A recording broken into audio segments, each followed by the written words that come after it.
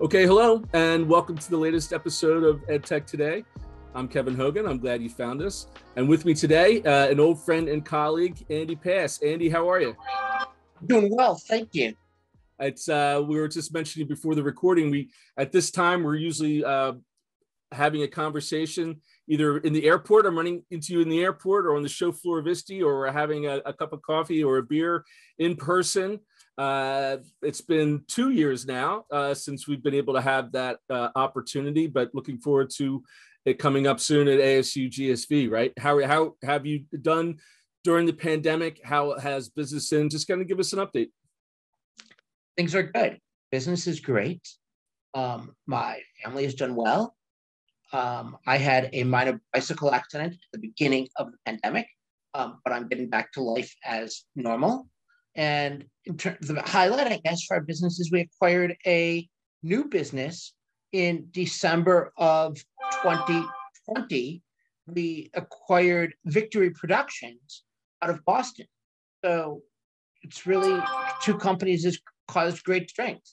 And it's a question I've asked many of my guests, especially during the depths of the pandemic in the wintertime and late fall.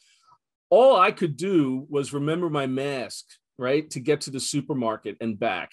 But as that has occurred, you're acquiring companies are going public, the customers have been accelerating. How can you explain not only just like the survival of the ed tech industry in general, but also the fact that it's thriving during this? How was it like doing business in this time? I mean, what was it affected by you?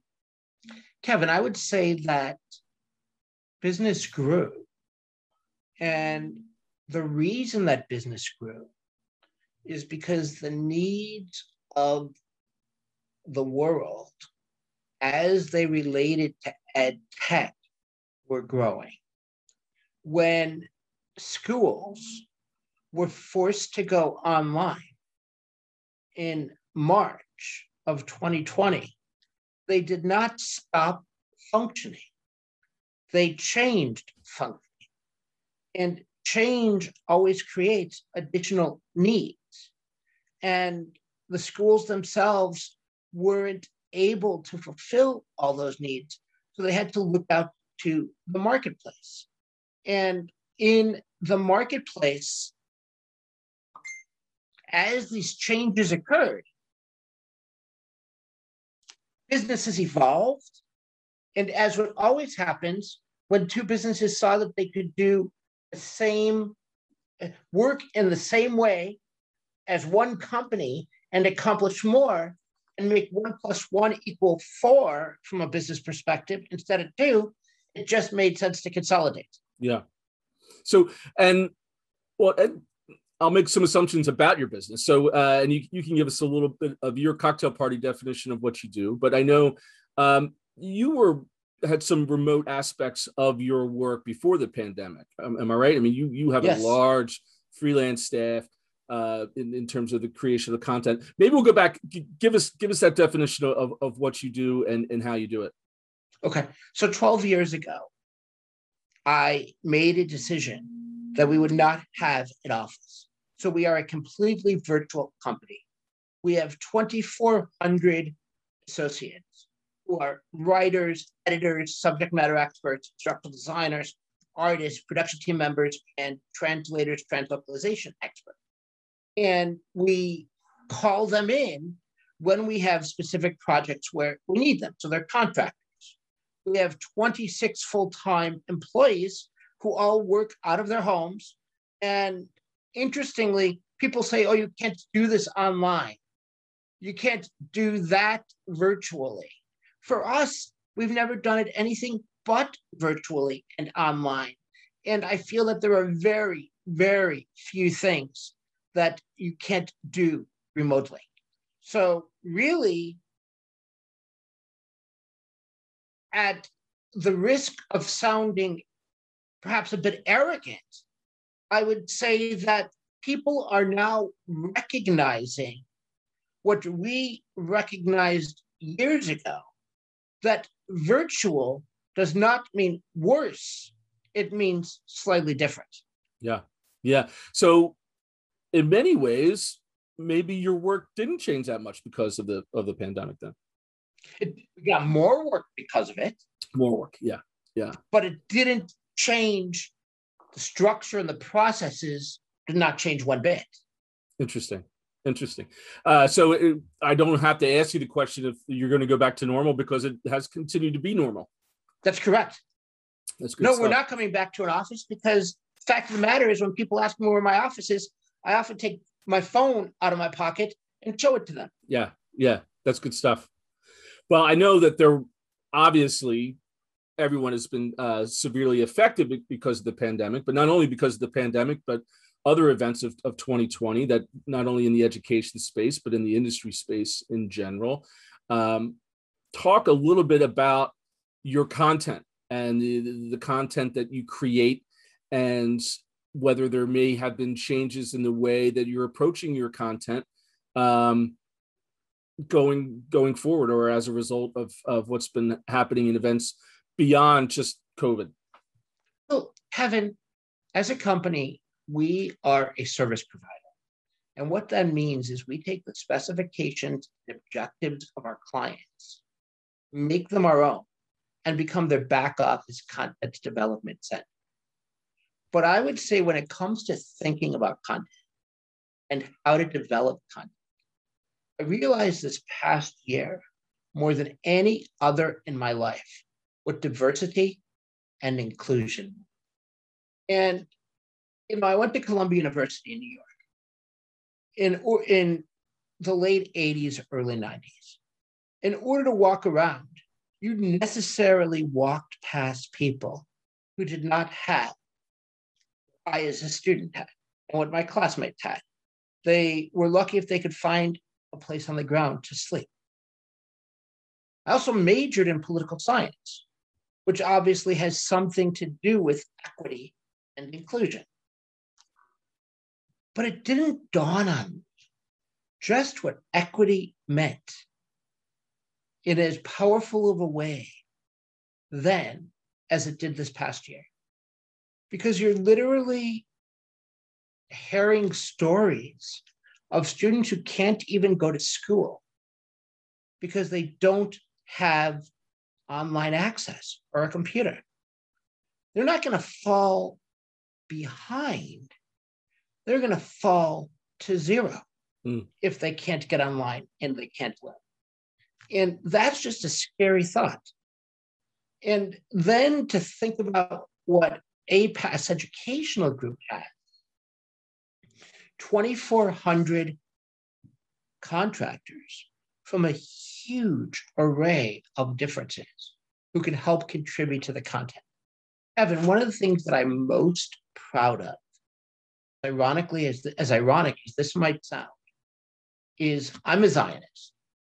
I strongly believe in the state of Israel. I've been there many, many times.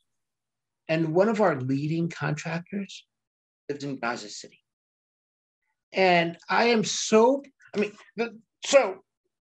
the tension between Gaza and Israel is enormous, obviously. I mean, there's real fighting and loss of life going on all the time because there isn't communication between the people, the leadership of the people of Israel and the people of Gaza. So this one guy who lives in Gaza City and is often commended for the quality of his work. And by the way, we are primarily a United States company. We don't offshore much work. This guy is just able to function at the capability of the typical American. Is just such a huge good feeling, for lack of a better word. Sure. And I think that that diversity needs to go into the development of content. So give some other examples. That's certainly a powerful one, but give us an example within, say, your customer set. So, I mean, you're providing content to both K-12 as well as higher ed, right? Yes. And when you're developing a piece of curricula, talk a little bit about maybe how going forward, those conversations may change as a result of some of the changes that have been going on?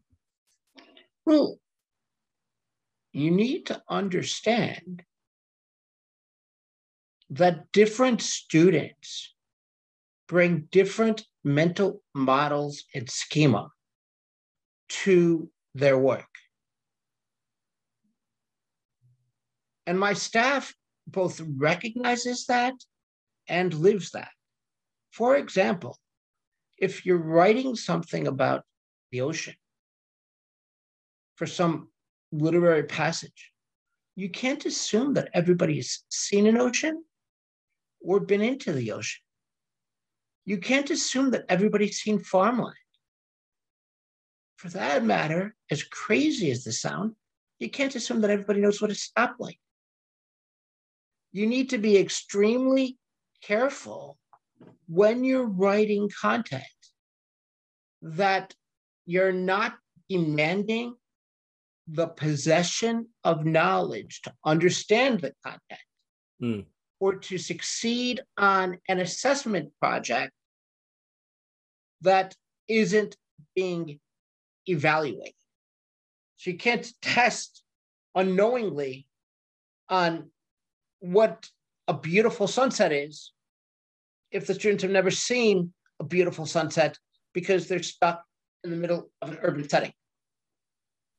Does that make sense? It does, absolutely. And it's inspiring me to think about some other conversations I've had surrounding the use of artificial intelligence when it comes to not only content creation, but also assessment, right?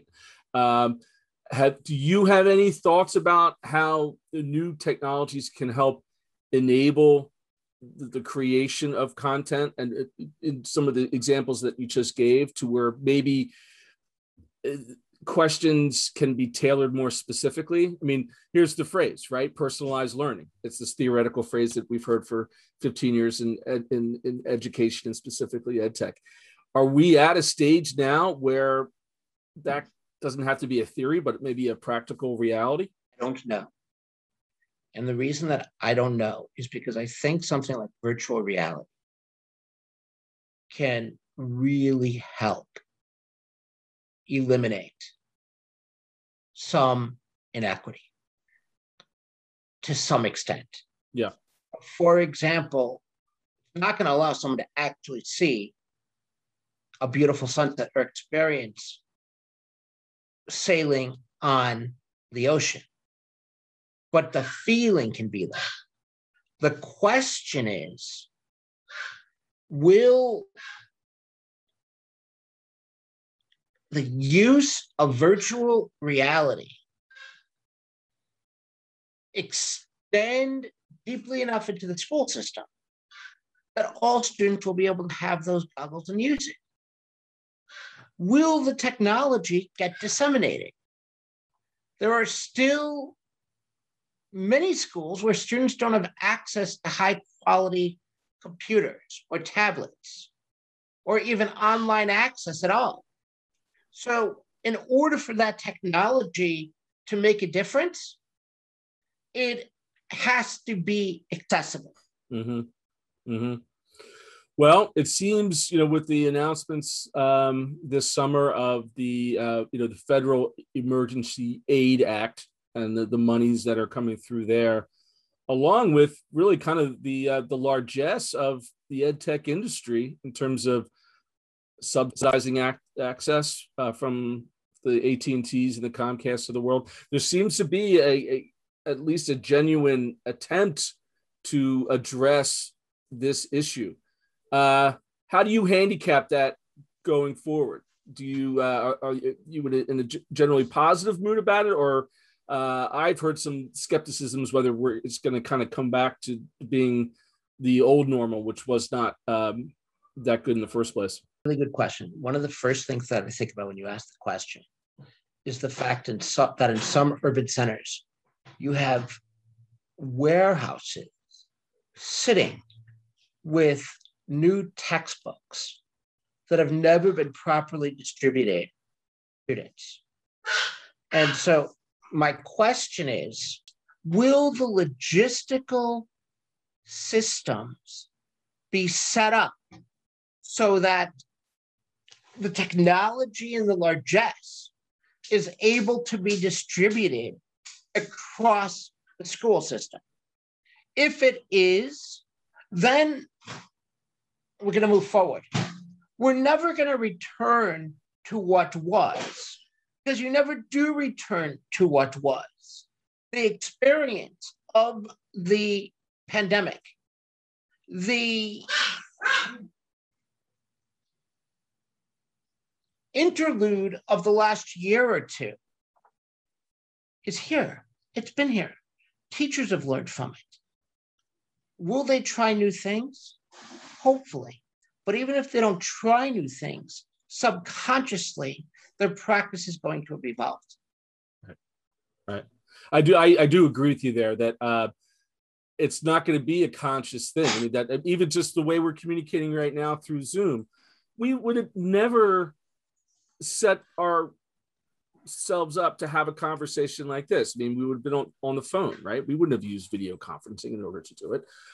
I would have never a million years as a parent had the number of one-to-one conversations I've had with my kids' teachers over the past year.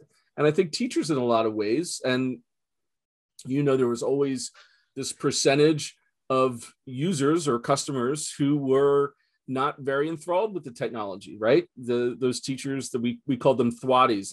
This is the way I've always done it, and I'm going to continue to do it. Like, this is how I teach chemistry, and this is how we're going to go forward.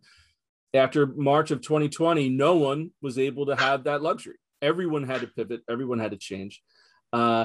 And I don't think there is going back. I agree, whether they think they're going back or not. Even if we are back in person, there are still going to be behaviors learned here that will stick. And I think that's for the better. I think leadership is going to be fundamentally important as to whether or not teachers are encouraged and taught and resources are provided that enable them to take advantage of the things they learned in the last couple of years in a positive direction. Because there are going to be differences. They need to be led to make those differences positive. Yep. And I knew the toughest part of our conversation here would be to end it, because we could go on. There's so many different interesting aspects of the work that you do and the issues that we're dealing with. But maybe we'll just finish off with maybe a hopefully a glass half full prediction. Let's put things in a best case scenario. The monies get out, the textbooks get out of the warehouses, and we start to see some real changes. What sort of horizon do you see that happening in? I mean, are we talking about a 3-year horizon? Is it a 5-year? I mean, just kind of give us your crystal ball of a best case scenario. Best case scenario is that with the money coming out now, in the next 24 months, the foundation is laid for students to learn in school the way that they learn outside of school, where they can access technology, responding to challenges as they occur in an organic learning style.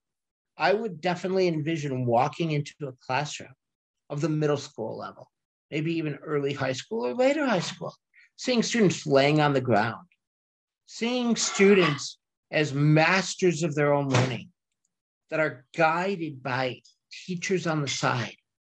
And if one student is doing something one way, another student can be doing something in a completely different way, but they're both developing deep knowledge and skills. I really think that technology can support that, and society will be so much better off because students will be empowered. And as students are empowered to control their own learning, they'll become happier people. Some of the major problems that we currently have in schools, thinking shootings, will become less frequent as student esteem becomes more common. And that we need to leave for a second podcast, because you're right. That is one of the biggest pivots that I've seen, is a focus that on social emotional learning and the importance of not only that, but more general mental health.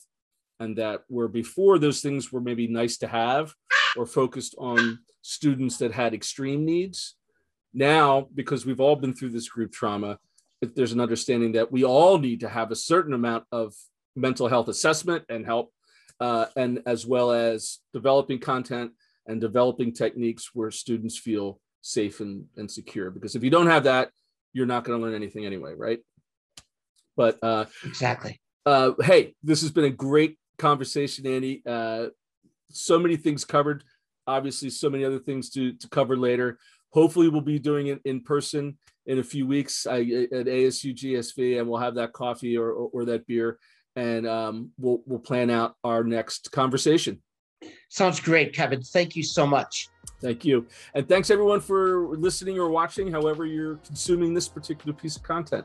Again, I'm Kevin Hogan. I'm glad you found us, and I hope you click around and find another episode soon.